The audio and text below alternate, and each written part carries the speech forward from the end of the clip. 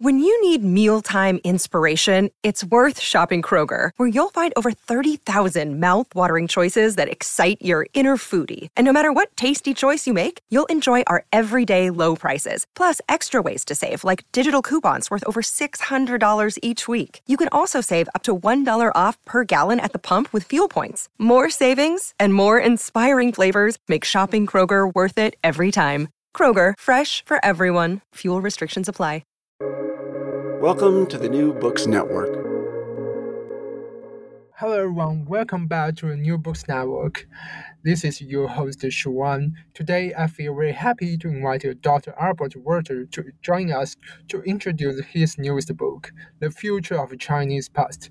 So the first thing I want to do today is to invite Dr. Welter to introduce himself to us. Well, thank you, Shu. It's my pleasure to be here. I'm very happy to engage in this discussion. First of all, for myself, I am a professor and head of East Asian Studies at the University of Arizona in Tucson, Arizona.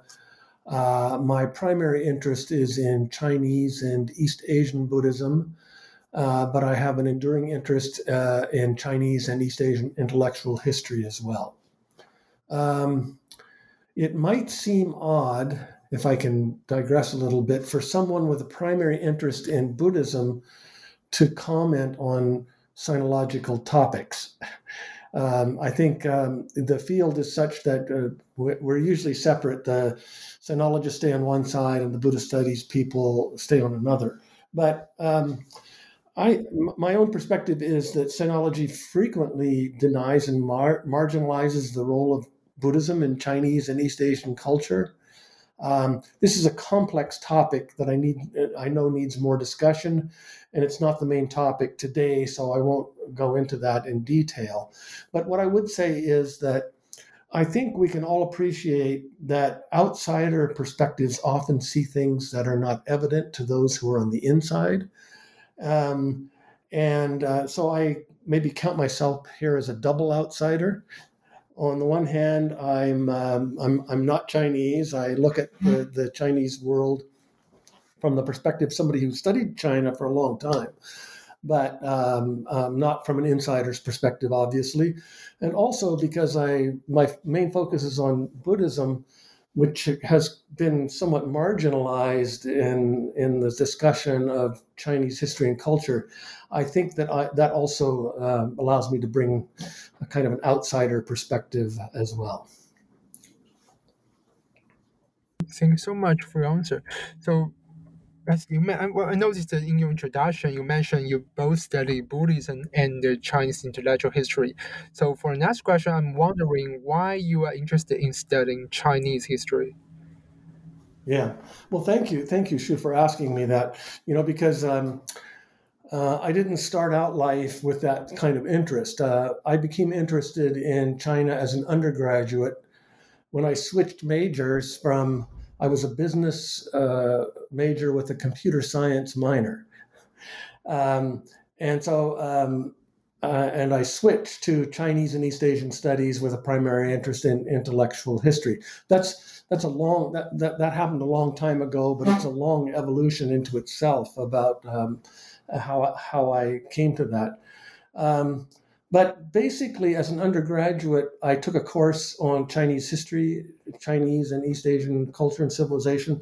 I became extremely interested because it opened a world to me that I was unfamiliar with. And of course, we're looking at, happened some decades ago, so there was even less familiarity than we have today. When I started out in this, China was not a major economic or political force in the world, far, far from it.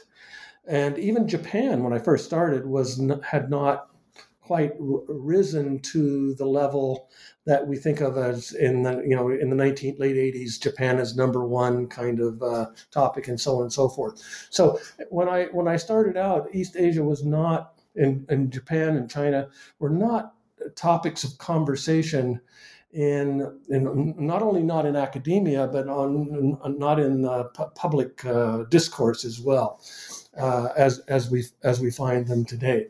But I was fascinated with them because I understood very quickly the deep trove of resources in China, the richest record of human experience in existence. And I developed a passion for wanting to bring this record of the humanities, education, and liberal arts curriculum. I wanted to bring the Chinese perspective, the Chinese record, to this broader kind of Western humanities and liberal arts discourse. Because it was apparent at that time, and I think it still is, but less so, that the courses I was taking as an undergraduate were very Western based. And I really appreciated the Western humanities approach very much, but I felt that perspective was lacking and bordering on parochial. So I wanted to kind of, I got interested, and I told myself at that time I would keep doing it as long as they let me. And gratefully, fortunately, I'm still doing it today. Thank you so much for your answer. So I want to say, I want to identify myself as an insider of the Chinese civilization or society. I very appreciate your interest in the research on my country's history and culture. So now let's turn to your book. So the first question, I'm wondering how relevant are Confucius and his teaching to the contemporary world? Yes.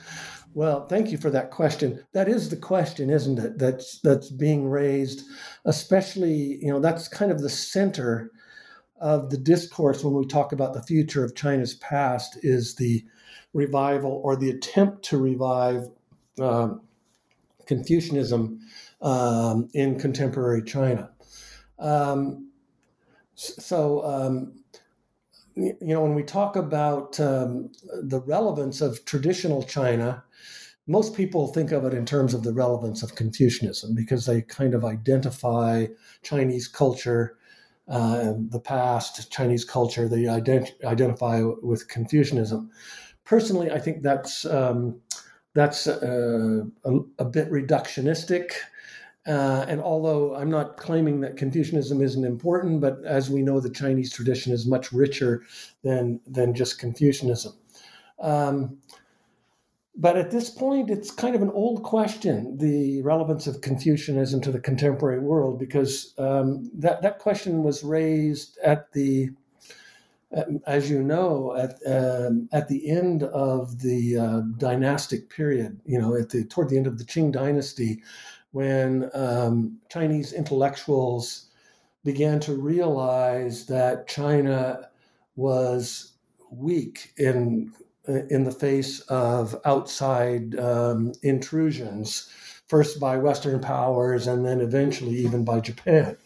So, so Confucius, which had been kind of the mainstay of especially the Chinese intellectual tradition for centuries, all of a sudden became called into question. And of course, you had some people who defended Confucianism, thought it was possible to reform, and other people thought that they should just jettison Confucianism completely. It was the root of the problem, not the means for a solution. So this has been kind of a center of debates within Chinese intellectual circles for maybe 150 years or so. And so what we see in contemporary China is a resumption, in some sense, of that debate, which I have to say, I mean, as we all know, it's extremely surprising given the way that Confucianism was castigated and criticized, especially in the early years of the People's Republic of China. When I began studying China, I was from the very beginning, I was interested in traditional China, not in modern or contemporary China. Because I recognized that there were ways of thinking, including Confucianism, that had, I felt, significant contributions to make to the contemporary world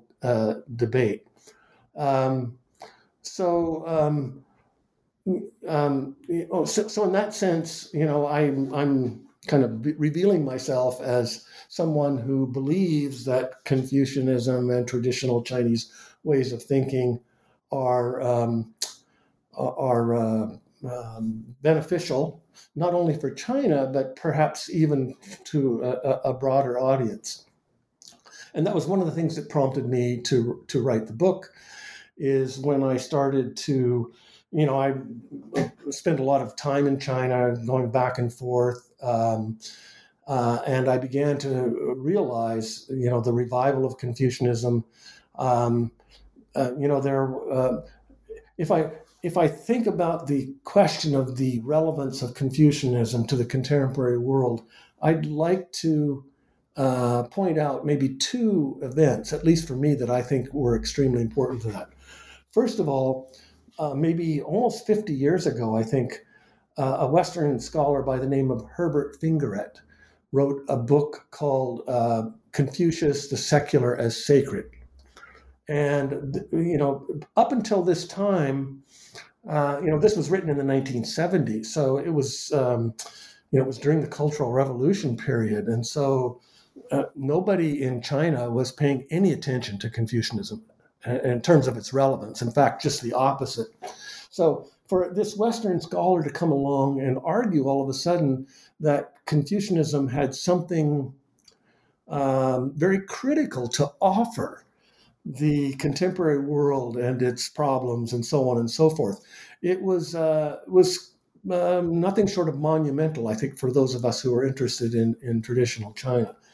And what Fingeret pointed to, I think he was the forerunner of, was to change the discussion about Confucianism, even among scholars. Up until that point in time, we all recognized that Confucianism was of extreme importance. If you wanted to understand Chinese and East Asian civilization, you had to make the discussion of Confucianism, Confucian values, as part of that. But this was a kind of an antiquarian interest. It was an interest that belonged to the past.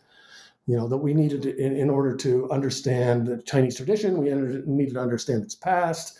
And to understand its past, we needed to understand Confucianism. So we all had that kind of approach, but none of us thought, neither within China or outside China, that Confucianism had anything really very relevant to offer the contemporary world. It was an historical artifact. So when Fingeret wrote this book, he changed the subject on Confucianism, attempted to, and all of a sudden we were, I remember I was almost literally scratching my head, going, that's interesting. That's a kind of an interesting perspective. So that's the first big event, at least in terms of my scholarly development, the way about Confucianism and its relevance of its teaching for the contemporary world. The second major event happened when Xi Jinping announced in the Great Hall of the People in Beijing in 2014 conference of the International Confucian Association that traditional Chinese values, particularly Confucian values, were compatible with the communist values of the People's Republic of China. That changed the discourse officially within China about the relevance of Confucian, because up until that time, people, more or less were still committed or followed the sort of the Maoist policy on Confucianism, that Confucius was the kind of arch villain of Chinese history. He was the creator of the feudal system and had kept China kind of weak and backward and realizing its full potential. I remember because I was in the Great Hall of the People when Xi Jinping made that announcement, and it was a major event, not only nationally in China but internationally. And I've joked to people outwards because, of course, Mao's body is laying in state out in the Tiananmen Square, and I tell people I swear I heard Mao grumbling. in protest when this was going on. So this was such an unexpected turn of events for the Chinese Communist Party to give some kind of official validation to Confucianism and to traditional Chinese culture. So, in that sense, I think that was really that. Following those events is the kind of the reason that I ended up writing the book. Thanks so much for your answer. For the next question, I'm wondering about how the limitations of Confucian idealism and morality were supplemented by another deeply rooted tradition in China, legalism. Yes, again, this was.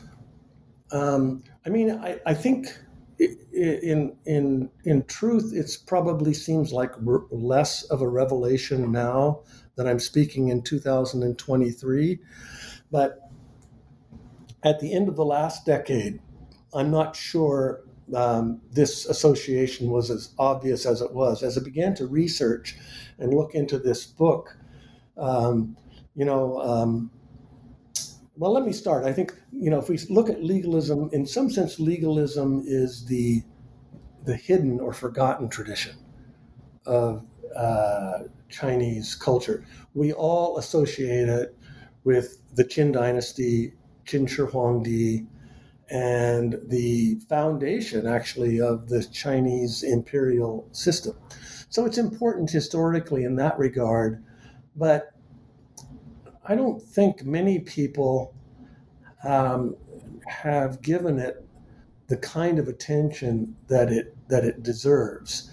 Um, um, because really, what I have come to believe and realize that that Confucianism, in some sense, is a cover for legalism. That we might argue that the legalist tradition is more central to the Chinese tradition than Confucianism, but Confucianism offers the um, you know offers the principles and the idealistic kind of vision of China, and it's important in that regard. But I think that in fact that Confucianism often operated that way in history. That Confucianism has this kind of idealistic perspective, but underneath is a much more what you might call realpolitik kind of approach to governance, international relations, and so forth, that has much more interest in power structures and developing, and maintaining authority. And I think that's what we find, where we find idealism coming to the fore. What I would say, though, Shu, is that the failure of Confucian idealism, in some sense, or the lack of it, it's not. I don't think it's unique to China. It's reminiscent of the failures of idealistic, principle-based ideologies everywhere. And I mean, when I was writing the book and coming to this realization, I thought of U.S. democracy and the Constitution, and as also as a kind of a cover, an idealistic cover for the militaristic and authoritarian aspects of U.S. policy. So I don't think that I'm not trying to. I don't want to isolate and criticize China unnecessarily in this regard, because I think that I think if we look at perhaps any tradition in the world, we're going to find this kind of dualism between what they say and the principles they espouse on the one hand, and what they do and what they're feel compelled and forced to do on the other. So, but I think in the kind of the Chinese tradition, as from the perspective of an intellectual historian, I think we owe it to ourselves to come clean, to be more honest about the role that legalism has played and continues to play in Chinese tradition. When I was looking at the the contemporary iterations of these traditions of China's past for the book, I was struck by, how highly regarded Qin Shi Huangdi had become, not only not only in the People's Republic of China, but also, the Kuomintang historians began to validate Qin Shi Huangdi as a great hero. He was a great hero of Chinese history and a strong, forceful leader. And I think there's a lot of impetus in China in the 20th century as they try to assert their authority and leadership again, that there's maybe a certain kind of, may I call it, nostalgia for Qin Shi Huangdi and legalism and what it accomplished. There's a quote that I have in the book of Mao, from Mao in the 1970s, when he was equated to Qin Shi Huangdi himself, and he says, Qin Shi Huangdi, he buried 460 scholars alive. We've buried 46,000. So he comes very, he's very upfront. You intellectuals revile us for being Qin Shi Huangdis, but you're wrong. We've surpassed him 100-fold. So this is this kind of maybe confident belligerence in this kind of legalist authoritarian tradition that I think is we have to recognize as not only part of the Chinese tradition, but it's also part of the contemporary discourse about China's past in the contemporary world. Okay, thank you so much. So after talking about the influence of legalism, I'm also wondering about the relevance of Taoism in contemporary Chinese discourse.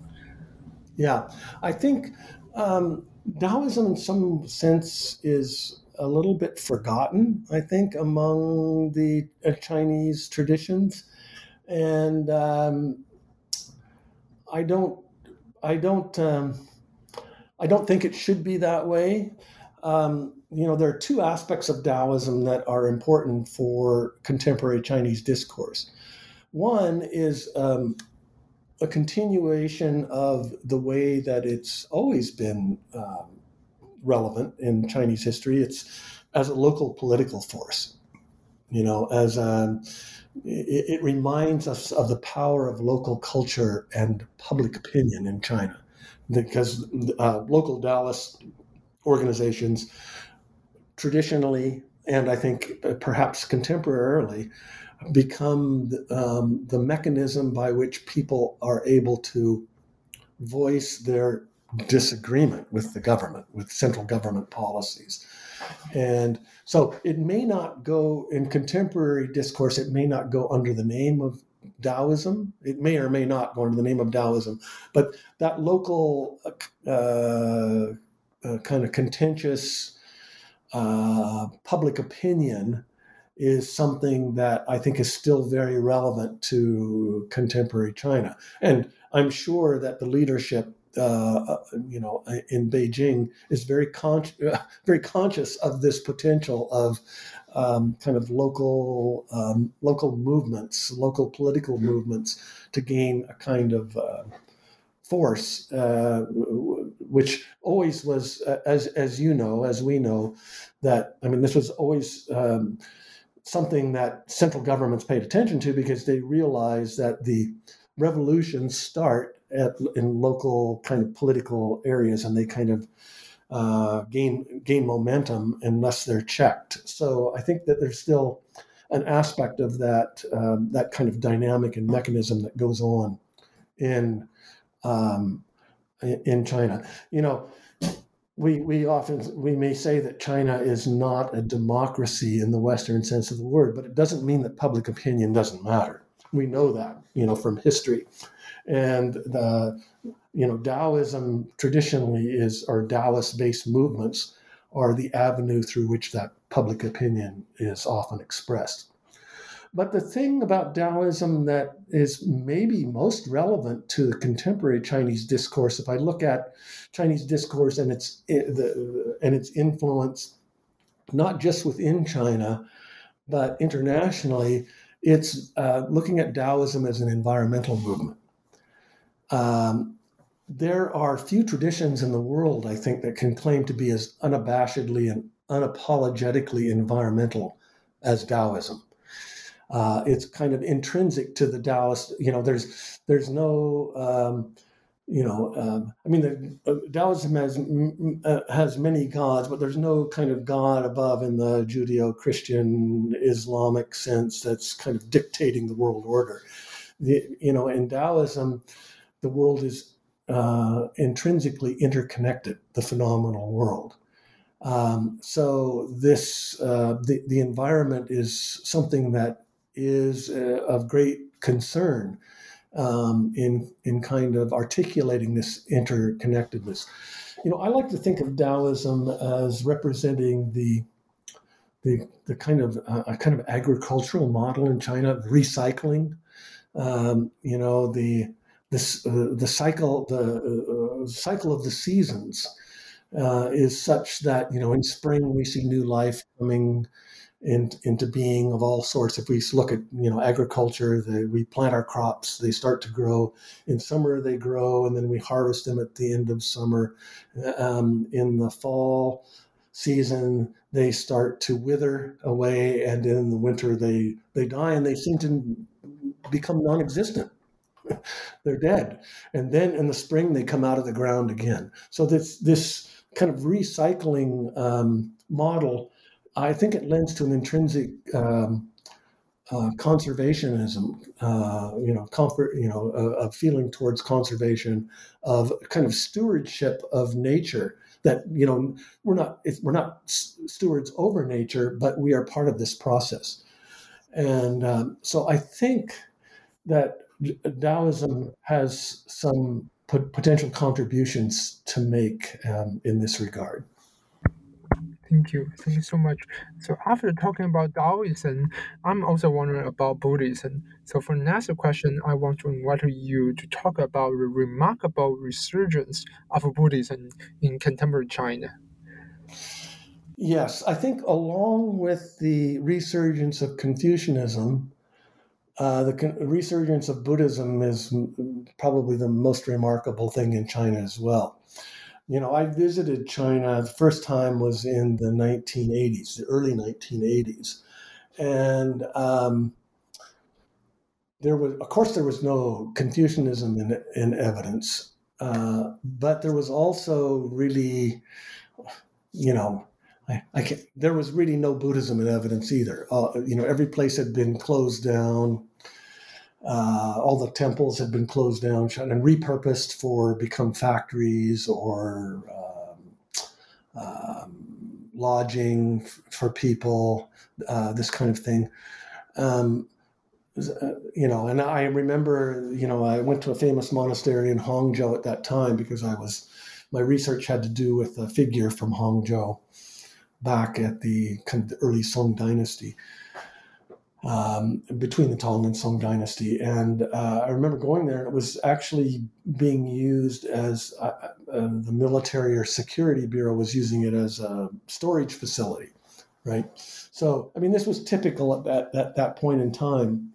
And there seemed to be no prospect of a revival at that time. And so it was, we studied Buddhism for the same reasons that we studied Confucianism. It was an antiquarian interest. It was a historical interest. We didn't see the prospect of a revival at that time. But then, of course, then the revival happened, and, from the maybe late 80s, it started into the 90s and so on, and it picked up steam. And now you go to places in China, Buddhist sites in China, and they tend to be very well developed and very active. Maybe if I could point to one symbol, and I don't know whether all of our listeners will be familiar with this, but again, it comes from Hangzhou. There is a famous pagoda that overlooks West Lake called the Leifeng Pagoda.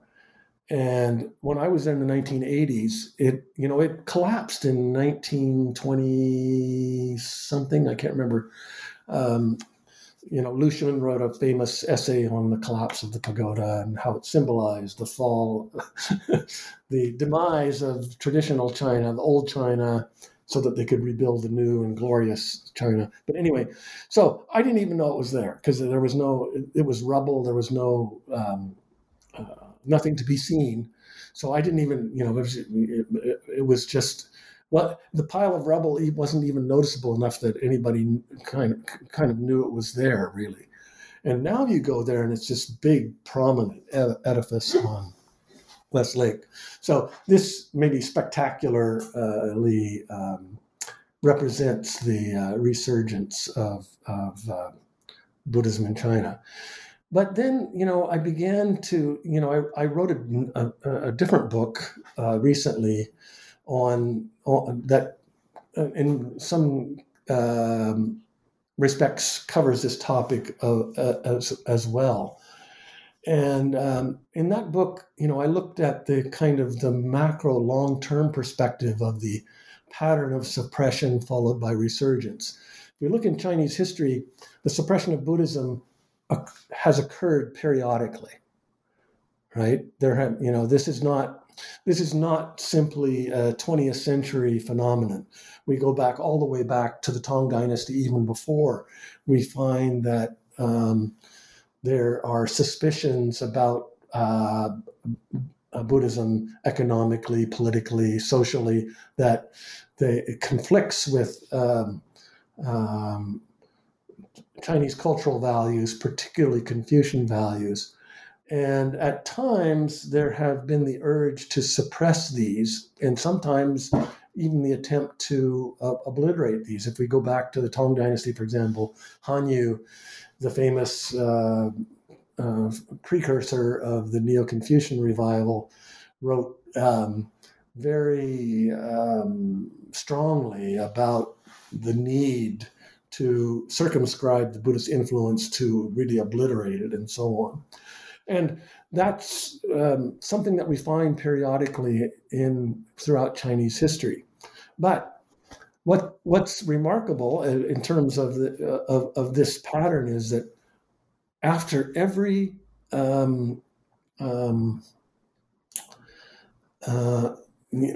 attempt to obliterate Chinese Buddhism, we have a revival.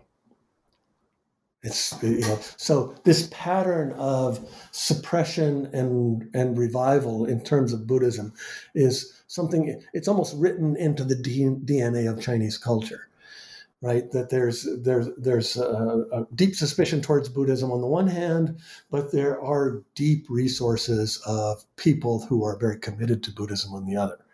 And so we see this pattern, this kind of fluctuation of within Buddhism going back and forth. So, in that sense, the resurgence of Buddhism in contemporary China is not unique. It's part of the pattern. And I think that's one of the ways that we need to look at it. I think the bigger question is, why does this pattern exist? China has this kind of complicated relationship with Buddhism. They can't, on the one hand, they can't live with it, and on the other hand, they can't live without it. So each attempt to destroy it is followed by the resurgent, and that's what we see in contemporary China as well.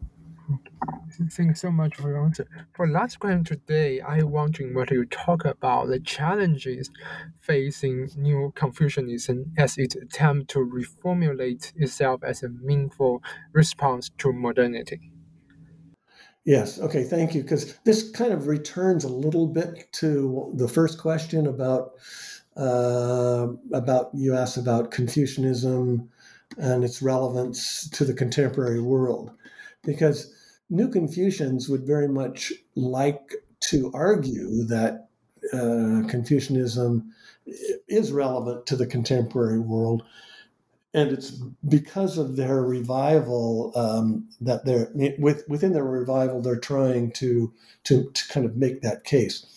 First of all, let me make the first point is, New Confucianism is something that, as I alluded to, with the reference to Herbert Fingeret, and actually it's something that a kind of a discourse that continued in the Chinese diaspora, Chinese in Taiwan, in Hong Kong, in Singapore, the overseas Chinese community kept an affinity with the Confucian tradition.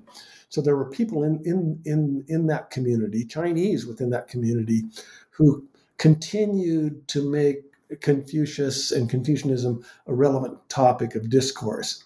And of course, then some Western scholars like Fingeret kind of picked up on that too. So the seeds of New Confucianism kind of originally were laid outside of mainland China.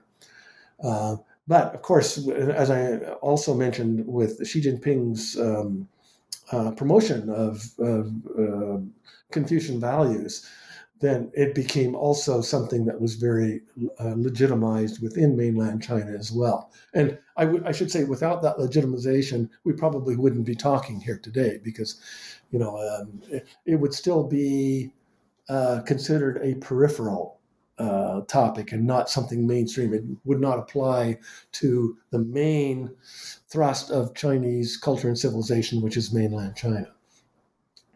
Now, the other thing,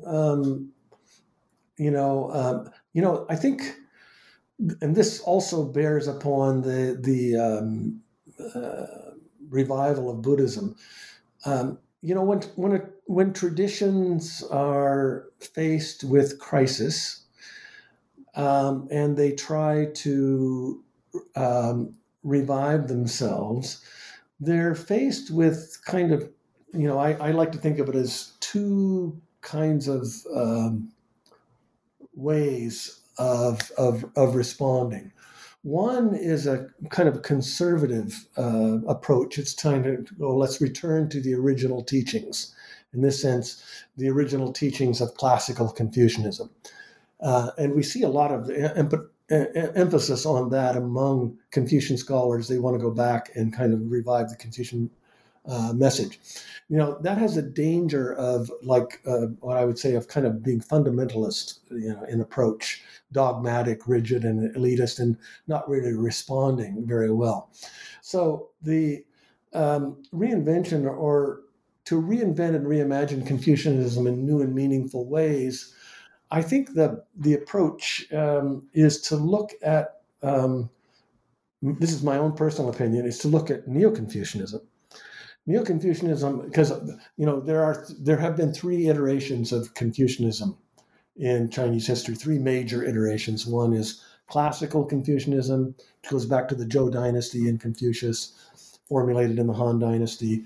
Then we have Neo-Confucianism, which has its seeds kind of maybe, starting with Han in the late Tang, but really in the Song dynasty, it begins to gather momentum and really gathers force in the Ming dynasty. And now the third iteration is the New Confucianism. If we go back to Neo-Confucianism, we have to think about what prompted the Neo-Confucian response.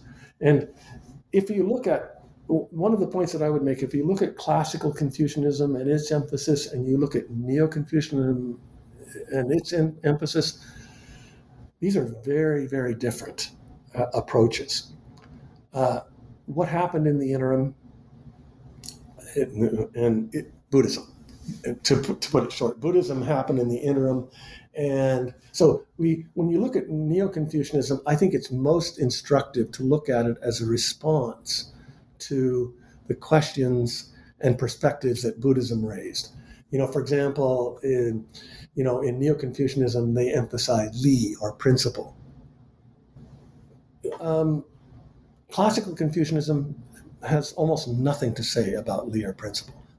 this was a Buddhist concept that came in, and so the Neo-Confucians repurposed it and reinterpreted it. We can also look at Xin, the mind or the heart. Of course, classical Confucianism has some things to say about this, but not nearly as much as the Buddhist perspective, which is very psychological in its emphasis, and really through meditation and mental cultivation, this is the kind of the heart or essence of Buddhism. So Neo-Confucianism needed to develop a whole new system of sorts that could compete, alongside of the Buddhist emphasis. The metaphysics, Buddhist metaphysics, inspired kind of a Confucian idea of metaphysics that we don't find in classical Confucianism. I suppose I could go on and on and on, but this is the idea. And my point is that new Confucians need to take their lead from Neo-Confucians. That Neo-Confucianism, Neo-Confucianism is a very creative and inventive response to the situation. But it's because it was creative and inventive that it succeeded. If new Confucians want to succeed, they need to take the same kind of cue. Of course, Buddhism isn't setting the agenda anymore, but we have Western ideas and concepts about so many different things, about government, about individuality, about gender relations, the list goes on and on and on. And I think that new Confucianism, if they want to form a meaningful response to modernity, they need to address their issues, but do it like the Neo-Confucians do it in a very kind of Confucian way. And if they can find the formula to do that, I think there's some potential. And I think, that's something that's occurring, and has been occurring. Although I don't think that, in my own personal belief, I think a lot of them are mired into